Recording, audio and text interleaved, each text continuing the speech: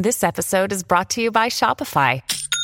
Forget the frustration of picking commerce platforms when you switch your business to Shopify, the global commerce platform that supercharges your selling wherever you sell. With Shopify, you'll harness the same intuitive features, trusted apps, and powerful analytics used by the world's leading brands. Sign up today for your $1 per month trial period at shopify.com/tech, all lowercase. That's shopify.com/tech.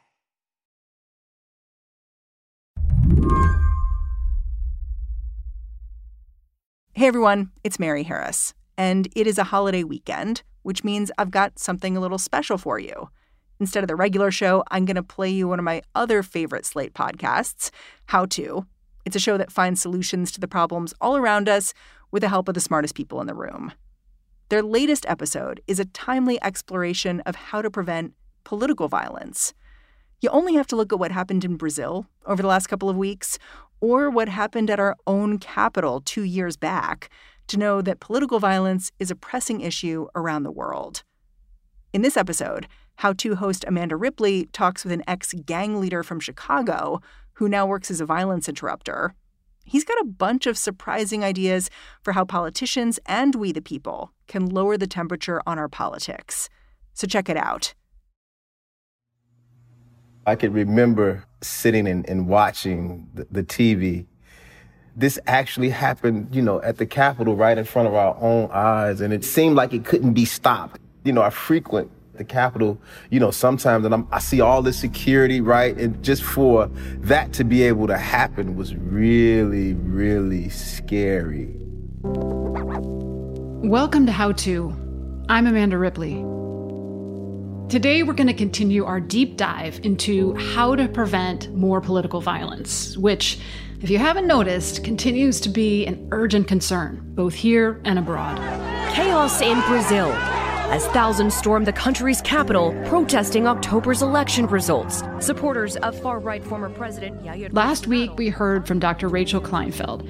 She's a senior fellow at the Carnegie Endowment for International Peace and an expert on democracy and security. She explained how political violence can happen when influential pundits or politicians create a climate of fear. Then other people might hear that narrative and take violent action. There are people who gin up an atmosphere in which other people act. And if you don't recognize that the creation of the atmosphere is part of what's enabling it, you might think that you are not guilty. We really need to find a way to convince the people who are creating this atmosphere that they are really the ones holding the gun and someone else is pulling the trigger.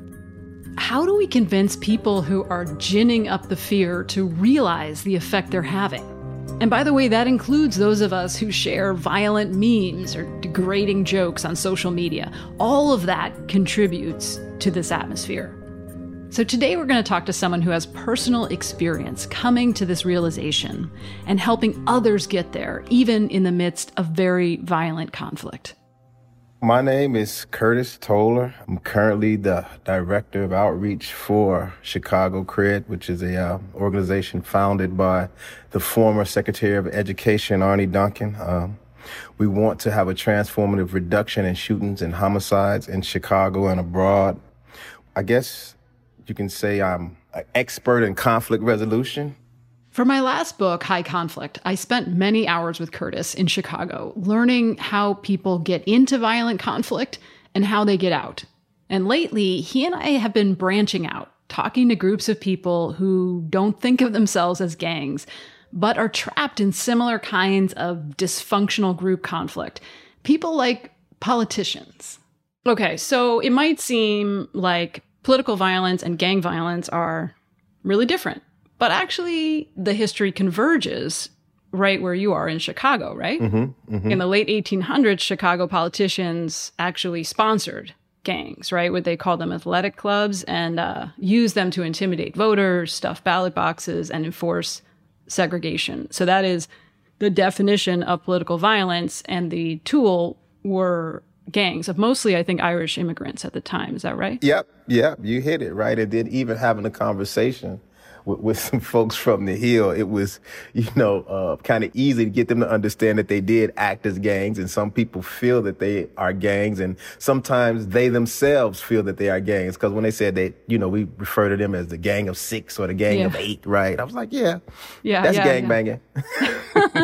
Yeah, you're talking about, so a couple months ago, you and I had dinner with a small group of senior staffers in the Senate here in D.C. to talk about what you've learned from gang violence interruption that might apply to political violence. And when you and I met before then, I was a little bit nervous because I didn't know how they would respond to that analogy, but they got it right away. Yeah. Right? I mean, yeah. What was your takeaway from that conversation?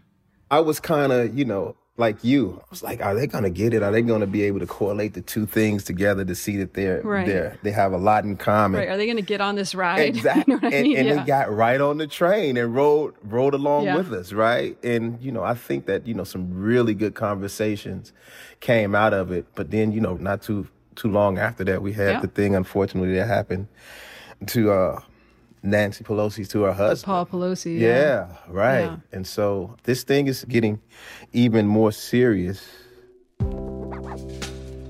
On today's show, we're going to talk about how regular people like you and me and Curtis, get sucked into intractable conflict, the kind that can so easily tip into violence, and how we can break free.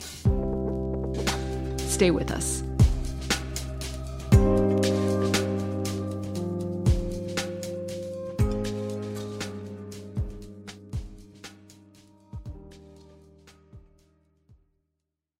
This episode is brought to you by Discover. When it comes to your finances, Discover wants you to know they are the credit card that is always there for you. With 24/7 U.S.-based live customer service, everyone has the option to talk to a real person anytime, day or night. Yep, that means no more waiting for, quote, normal business hours just to get a hold of someone. We are talking real service from real people whenever you need it. Get the customer service you deserve with Discover. Limitations apply. See terms at discover.com/creditcard. It's the Kia Summer Sticker Sales Event, so give your friends something to look at, like a B&B with an ocean view, an endless field of wildflowers, or a sunset that needs no filter. Make this a summer to share and save with a capable Kia SUV or powerful sedan. See your local Kia dealer or visit kia.com to learn more. Kia, movement that inspires. Call 800-3334-KIA for details. Always drive safely. Sale applies to purchase of specially tagged 2024 vehicles only. Quantities are limited. Must take delivery by 7/8/24. Before we get into solutions, it's worth getting to know Curtis a little better.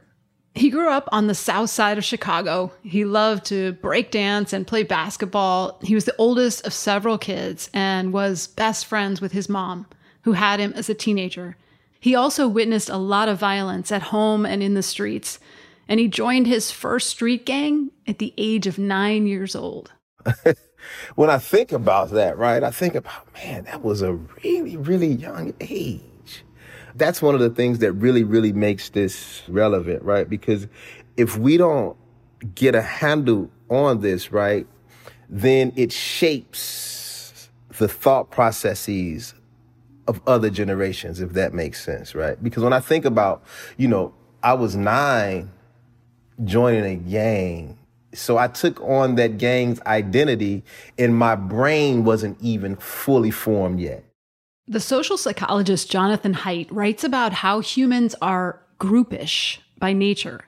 We have in our minds a sort of hive switch that shuts down the self and makes us feel temporarily that we're part of a larger group. And it's just impossible to understand gang conflict or political conflict without understanding this. Our deep wiring to live through our various tribes vicariously. There were these ongoing wars that I just became a part of. And some of them I didn't even really know why. That even relates to what we're talking about now. When you say some folks don't even know why, it's just the people that I side with and some of their views, and some of them look like me and act like me. So, hey, I'm a part of it, right? increasingly American kids do not have parents who disagree about politics. In fact, it's more common for people to support interracial dating and interracial marriage than interpolitical dating and marriage today. And so you have this really homogeneous experience, and your parents identify with Republicans or Democrats, and so do you. And we know from the research that when your group experiences humiliation or pain or loss, the brain processes it like it's happening to you, like physical pain. So I was just looking at this study where you could, you could see the brain scans, and they're the same. Like if I give you an electric shock, or I give your family member an electric shock, or your group an electric shock, the brain kind of responds the same way, lights up the same way. So that's really like, it's almost like it's a beautiful curse, right, of humans that we experience such vicarious triumph and suffering. Yeah. Think about people who are really embedded into their sports, their team, yes. Right? You know, when you see them crying and when they win or score a touchdown, right? And you're like, but you're not even in the game, right? I know. But we have a new quarterback here in Chicago, and he's doing great. Justin Fields, like when he makes that little move that he does and spins around and runs for a 60-yard touchdown, I feel it, and I can hear my son in the other room yelling and screaming and jumping up and down, right? And it's something, right, how we identify with those who we choose to be a part of. And when you think about the gang culture, right, we're saying that these people are our family members, which they are our kinship, right? And so their thought, their pain, their hurt becomes ours, right? And so it's even been times, right, that I knew what we were doing and who we were doing it to was wrong. Mm-hmm. But I still did it, right? And we had this saying, right or wrong, we'll find out about that later. And that's total garbage, right? Think about that, right? I'm going to be with you, right? Whether you're right or wrong, and then we'll discuss it after it happens. But, I'm sure that other people have those kind of philosophies as well. In other words, winning starts to matter more than anything else. More than right or wrong, more than your country or your values, more than your own safety, even. This past election season, to take just one example, Democrats spent nearly $19 million amplifying far-right Republican candidates, according to a Washington Post analysis. Why would they do that? So they could help them win the primaries and thus be easier for Democrats to defeat in the general election. And in a lot of cases, it worked. But at what cost? In really poisonous conflict, humans will start to work against the things they hold most dear. Eventually, they can start to justify all kinds of things they would never normally support, including violence. When you think about stopping a civil war, what it would look like, we would first have to define who is the conflict between. Then you have to go deeper to figure out, what is this conflict really about? Like what you're doing is kind of mapping the conflict, right? And that's where you sort of start. Yep. Right? Like who are the players?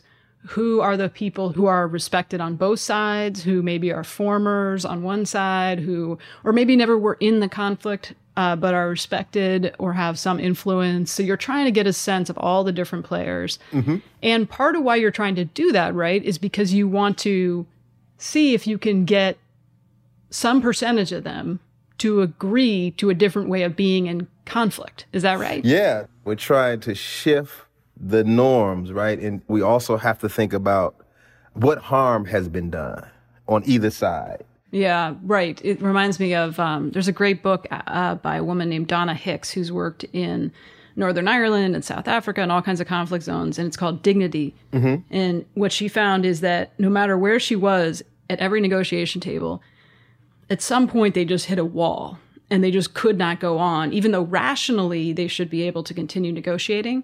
And what she finally realized is there were these deep violations to people's dignity, is how she talked about it, that had to be talked about. They had to be dealt with. And until you dealt with them, you just could not make progress, right? And is that kind of what you're talking about? Yeah, because in a conflict, usually both sides have done harm. So you have to get both of them to even agree that harm has been done, because you're going to keep hitting that brick wall, because if a person don't feel that they've done any harm, then it's kind of hard to get them to move forward.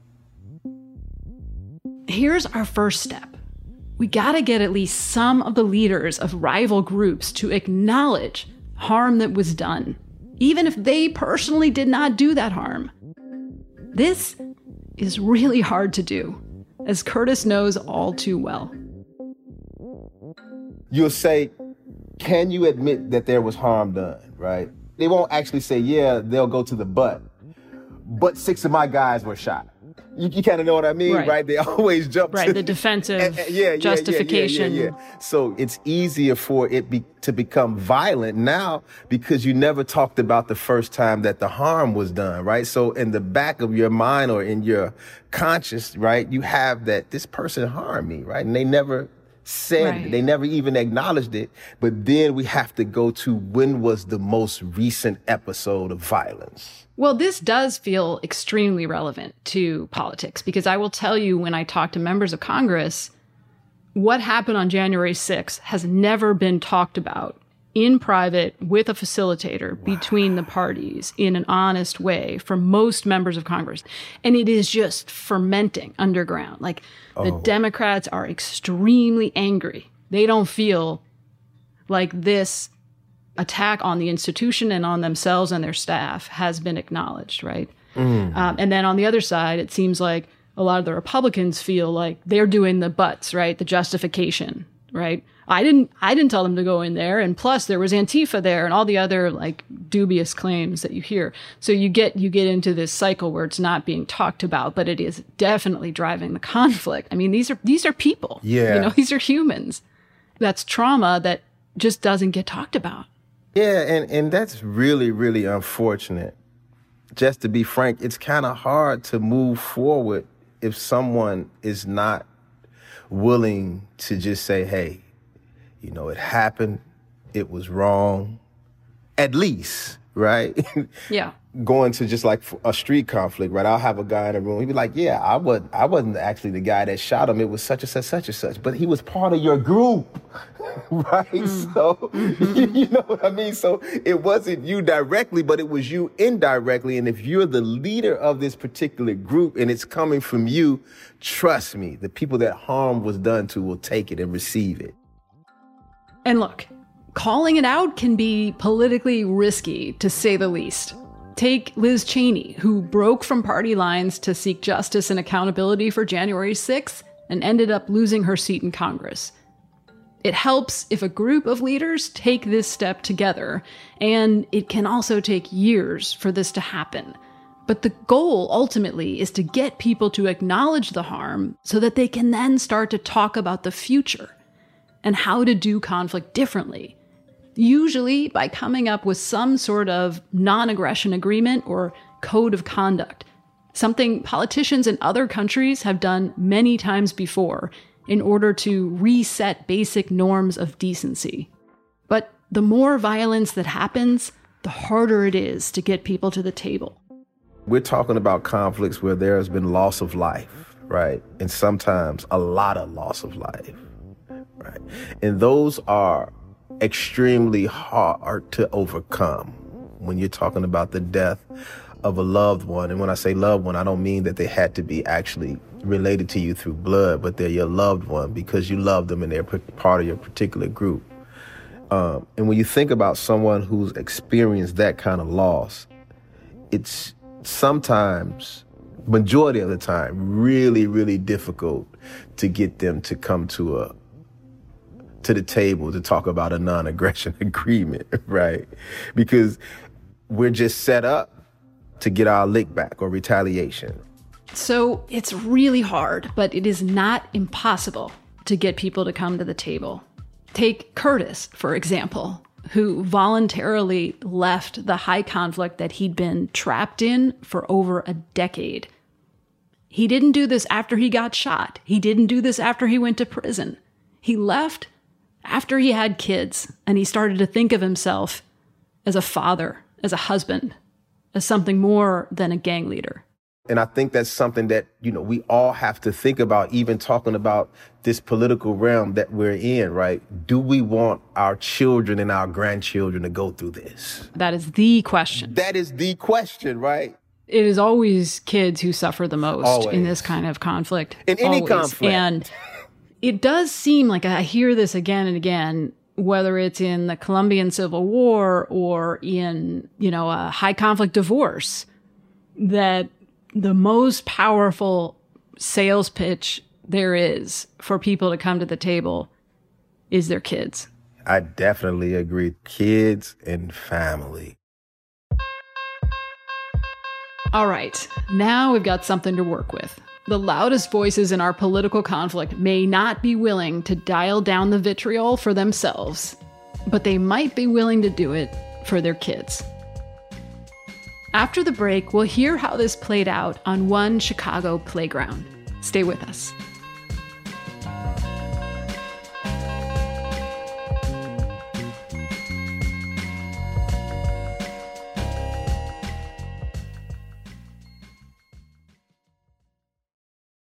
So we had these two groups who had been in this conflict for at least 10 years, right? And they were going back and forth. And when I say bodies were dropped, I don't want to say that as if these aren't human lives that I'm talking about, right? Because they are, right? But, there were bodies on both sides. When we said, what would it take for you guys to come up with a non-aggression agreement, right? And both of the sides to agree to it, we thought that they were going to come up with these outlandish offers. Give me $1 million. Give me a Bentley. Buy me a new house, right? But they came to the table and they both agreed upon saying that we just want the park that we already have refurbished, right? And we want it to look nice. And we both will agree that this will be a safe haven for everyone to come to, because our kids don't have anywhere to play. And it went from a non-aggression agreement to an actual peace treaty between these two groups based upon them wanting their kids and the community to be safe. I love that example because it's like something tangible that you can see, you know, and it's about the kids and safety, but and the future, right? But it's also, you must have felt like, oh, okay, great. Yeah, that's doable, right. Because it's really doable, right? Because sometimes they don't know what they want. And you have to have some options for them, right? Here's the options. Do these work for you? Like a menu. A menu. But we also have to understand in any non-aggression agreement or whatever you want to term it as, is that there has to be give and take. Oh, I see. You got to let them have something, the other side, without feeling like that's an inherently a loss. Exactly. Is that what you mean? Exactly. Yeah. No one wants to leave away from the table feeling that they had to lose something. So we've talked about some things that seem to work, and this is hard, so I don't want to suggest that there's like a 3-step solution. I know that this is hard. Right. Chicago still has a very long way to go to be as safe as other large American cities right now. But, in the 2 neighborhoods directly served by you and your colleagues at Chicago Cred and other organizations, the homicide rate is down this year 32 and 45%. Yep. Respectively, compared to the same time last year. And there's lots of reasons for that, right? And lots of programs working in those neighborhoods. But there is some evidence that this can work. And I mean, if we just pull back for a second, all you're trying to do, right, is dial down the threat level with these non-aggression pacts. Is that right? That's it, right? We're not saying that, that you all have to stand together and hold hands. And, we would want it to get to that, to that level, right. Where you're all singing in the choir together. But that's not what we're asking to do. We're just saying to stop being so damn violent. I know this is going to sound like a dumb question, but what causes people to be violent? And this is cliche, right? Hurt people, and violence is addictive. It feeds on itself. Yeah. Violence, oh my goodness, it is addictive. And it really comes down sometimes to not being able to speak or to feel that someone is more than and you are less than. That's the disrespect, the humiliation. The disrespect and the humiliation, and also how easy it is to put someone else in their own little box for you not to like them, right? They have this thing in Chicago, and it's abroad now, but I kind of think it was popularized here in Chicago through rap and through the gang culture. They call each other ops, right? Meaning that you're opposite of me and you're my opposition, right? And so once you tag someone as being something different from you, it's easy to become violent towards them. I often quote you to groups of people when I'm trying to explain this, because you said, anytime there's a better than and a less than, there's always room for war. Always. So if we try to transfer this to politics, a lot of what you're doing in these non-aggression pacts, ideally, is you're trying to rein in the language used on social media to describe the ops, or to humiliate or disrespect the dead. Is that right? Yeah. Again, and we say it all the time, right? When someone feels disrespected and humiliated, it's really, really easy to turn into violence, right? And so you're talking about with this advent of social media that a person can be disrespected and humiliated and millions of people see it at the push of a button.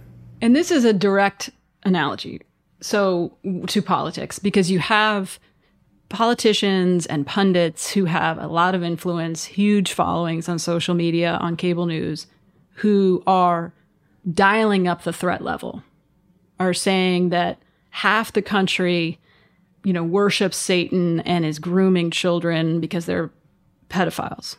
That is dialing up the threat level, right? Or that half the country hates democracy, right? Hates America.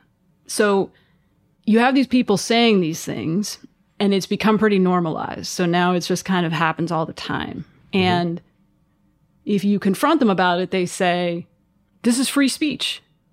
When you're talking to people, how do you connect the dots for them that actually words matter?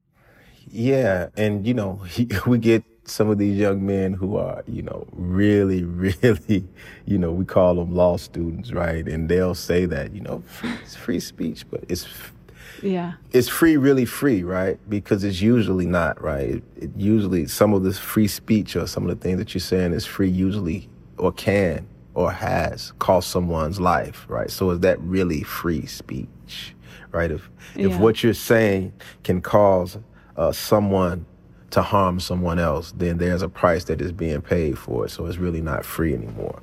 So we had this one guy, really, really influential. He had about 1 million followers, right? And so what we were noticing is that, and I'm sure this is in the political realm as well, is that when you have a person with 1 million followers saying one thing, and you have another person with even 100,000 followers saying another, the person with 1 million followers seem like they're easily more attractive to the masses, good, bad, or indifferent, right?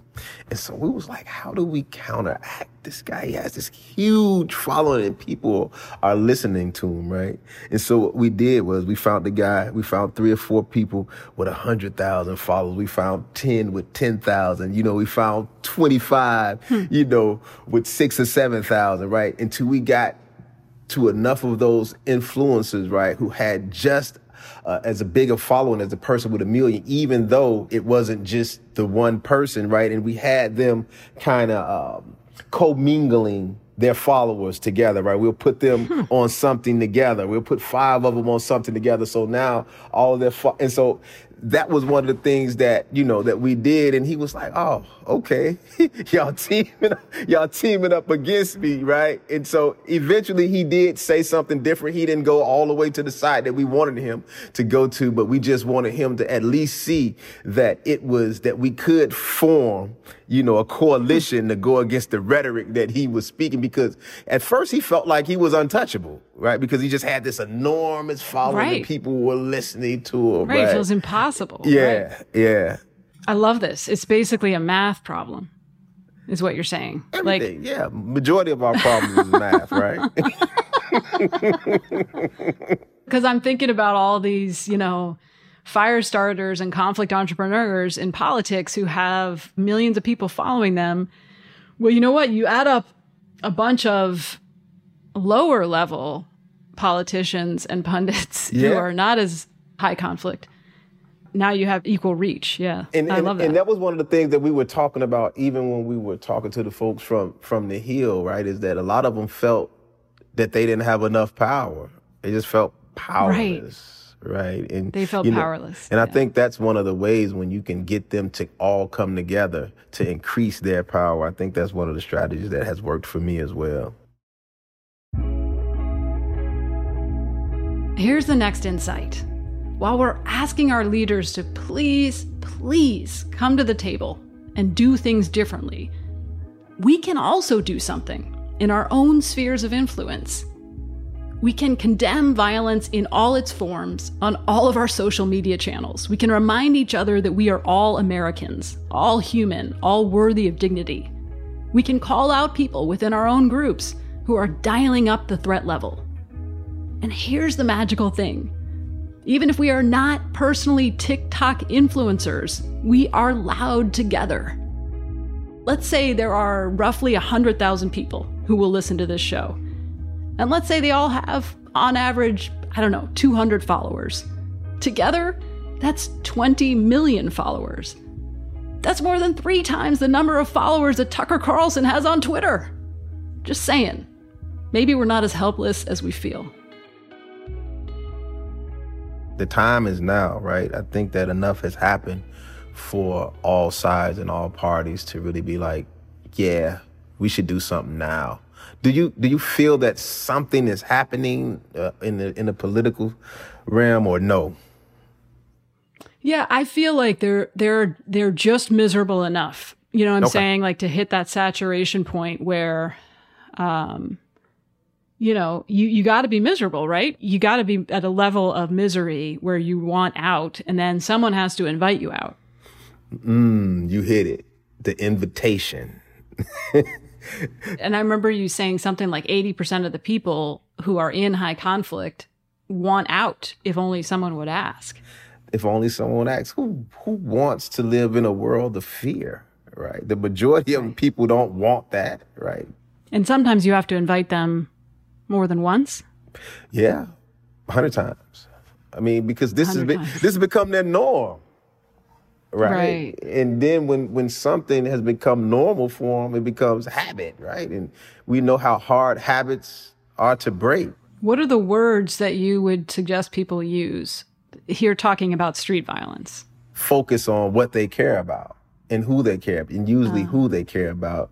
And, in conflict, we always use who's their why or what's their why, right? And how that what they're doing is impacting their why or impacting what they're trying to accomplish. And some of them may not even know what they're trying to accomplish, but there's usually someone or something that they care dearly about.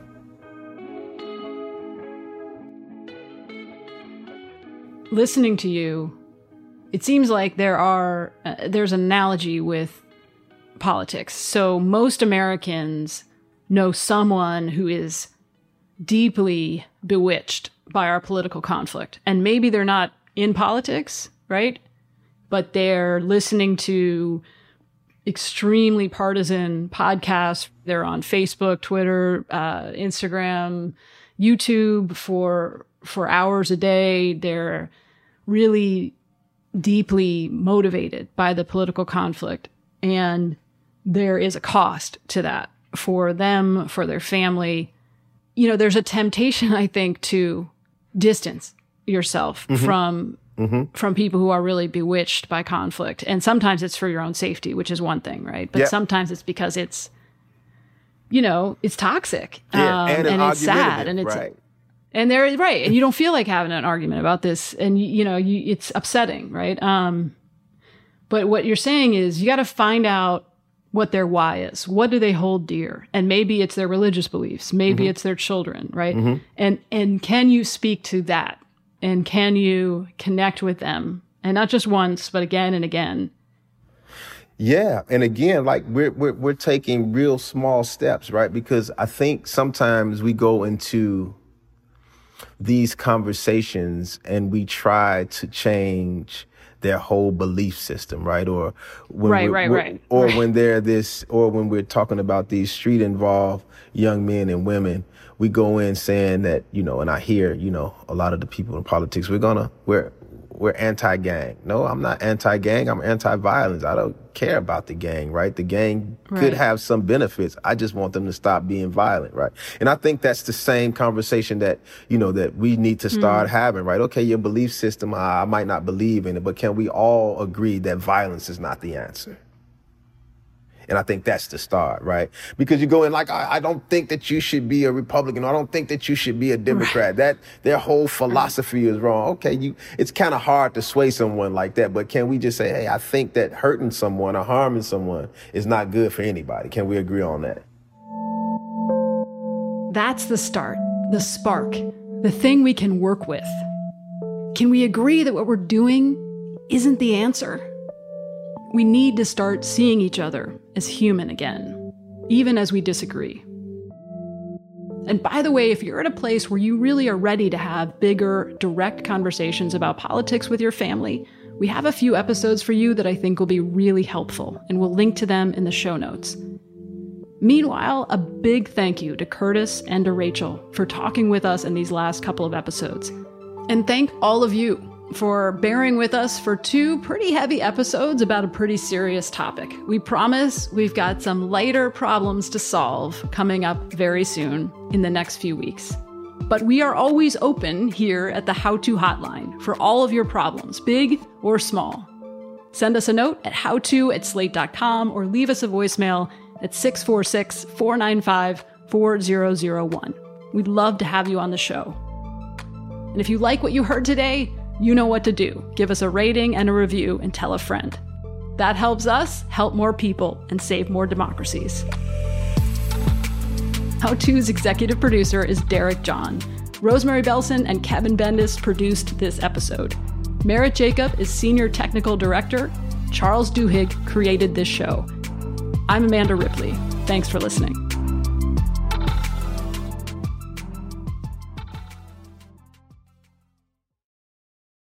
This is the story of the one. As a maintenance engineer, he hears things differently. To the untrained ear, everything on his shop floor might sound fine, but he can hear gears grinding or a belt slipping. So he steps in to fix the problem at hand before it gets out of hand. And he knows Grainger's got the right product he needs to get the job done, which is music to his ears. Call, click Grainger.com, or just stop by. Grainger, for the ones who get it done.